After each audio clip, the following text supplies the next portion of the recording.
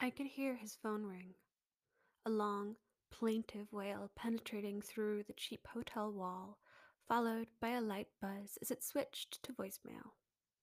Angrily, I thrust my card into the lock and jiggled as the light switched from red to green and back to red before I could turn the handle. This was too mean, even for Gustav on a bad day. He should be opening the door, a slight smirk on his chiseled face. He should be calming my irritation with a stroke along my cheek and a kiss like a brush of wind at the shore. Never mind, I thought, as I pushed my weight against the flimsy door.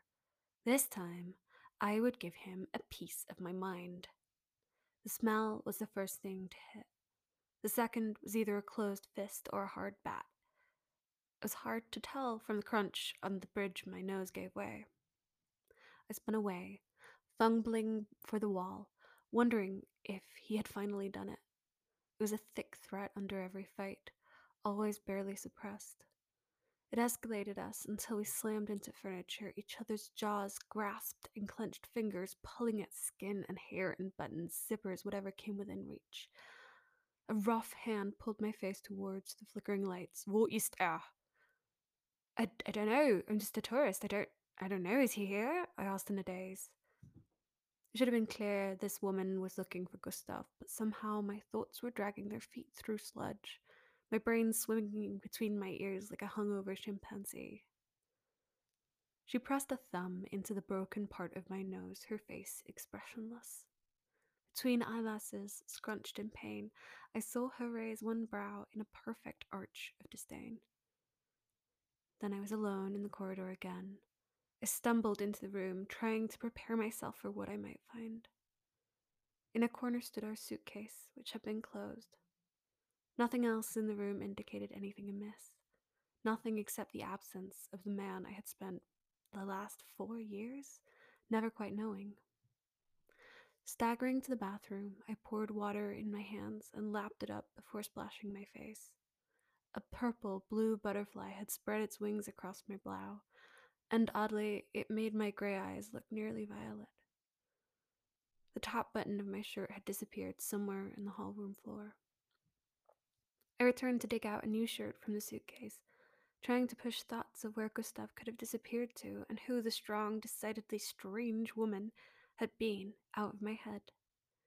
Opening it up, I found myself looking down at a severed hand. Its fingers curled grotesquely in towards the palm, and the nails looked manicured, though it clearly belonged to a man, an old man even, given the age spots around the bits of ragged wrist still left. I realized I should have been disgusted, but I merely felt a little sad for the hand, which looked decidedly as if it was missing its body.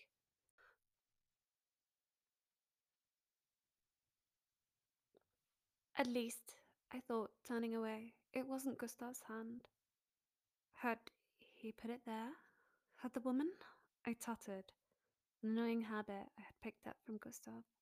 He had done it every time he didn't know the answer to something, hiding his ignorance under the cover of annoyance at another's.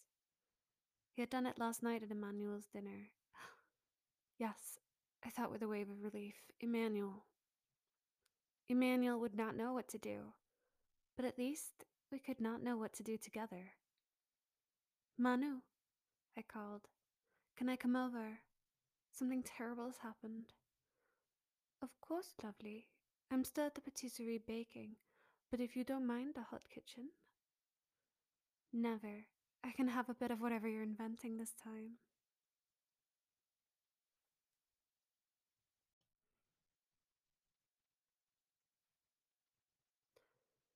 I wouldn't know how to explain to him what had happened, but when I pushed open the large steel doors leading from the Art Deco swirls, curling into chubby cupids at the cafe corners, to the pristine marble counters of the kitchen, Emmanuel was bent over the red heat of an enormous oven.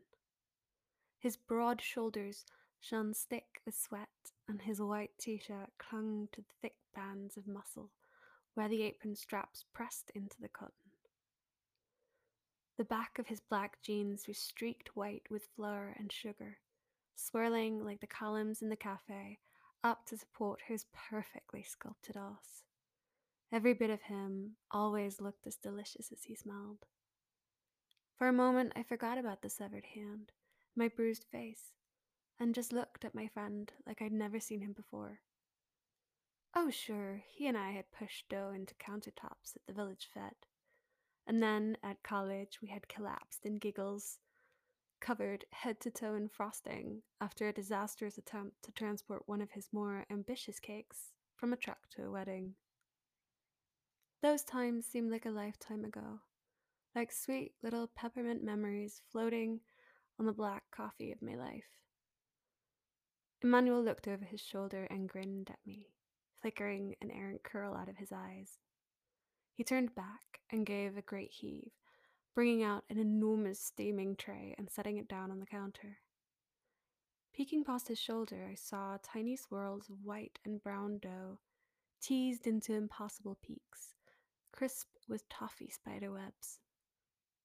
He slapped my fingers, already stretched out, to pluck one from the crowd. Ouch! Hey, I've been hurt enough tonight. His face was drawn from his normally cheeky smile into deep set lines of worry. Taking my shoulders and drawing me into a warm hug, he whispered into my hair, "What on earth has happened to you?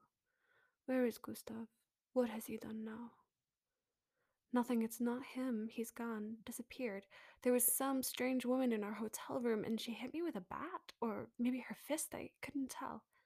"A bat?" Not the vampire kind, the baseball kind," I explained into his surprisingly hard chest. Why, I thought, had I never noticed how built Emmanuel was? I tried to set the thought aside when my cheeks flamed red and continued. "I don't know what happened. There was an old man's hand in my truck. I think it must be something to do with Gus's problems at work. You know how cagey he was. I mean, how cagey he is, obviously."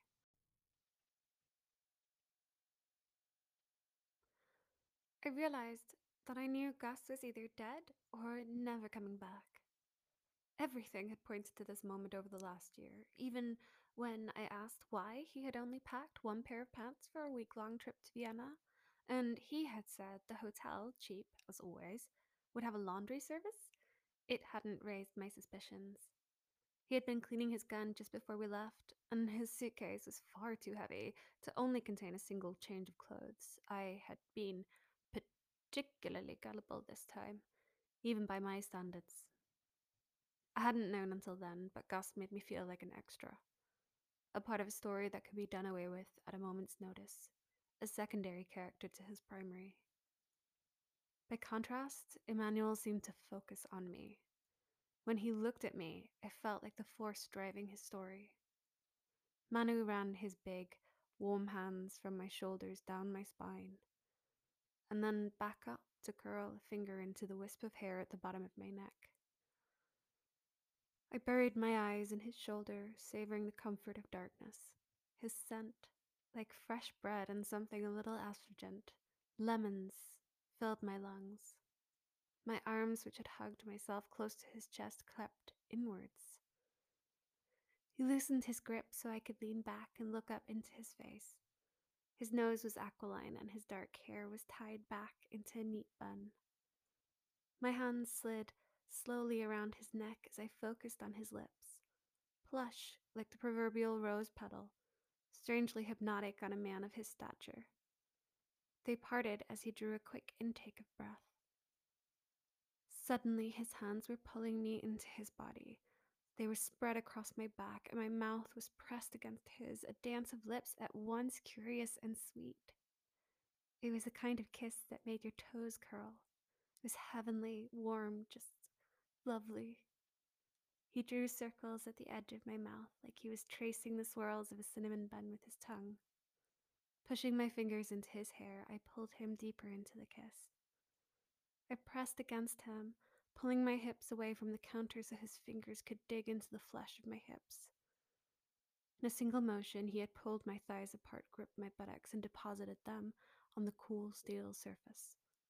I slipped a hand around his belt and pulled, wrapping around him, feeling my skirt slide up, and the heat of the oven hit the back of my legs. I leaned back, pulling him into my kiss, inhaling the sweet smell of fresh whipped cream from a bowl beside our faces. Then Emmanuel pulled back, looking at me as if he were wrestling a beast. He inhaled deeply and immediately collapsed from the mouthful of flour still floating in the air around us. I sat up and stroked his shoulder until his cough subsided. Straightening, my hand resting on his thigh, he asked, "Do you want this? I mean, are you reacting or is it?"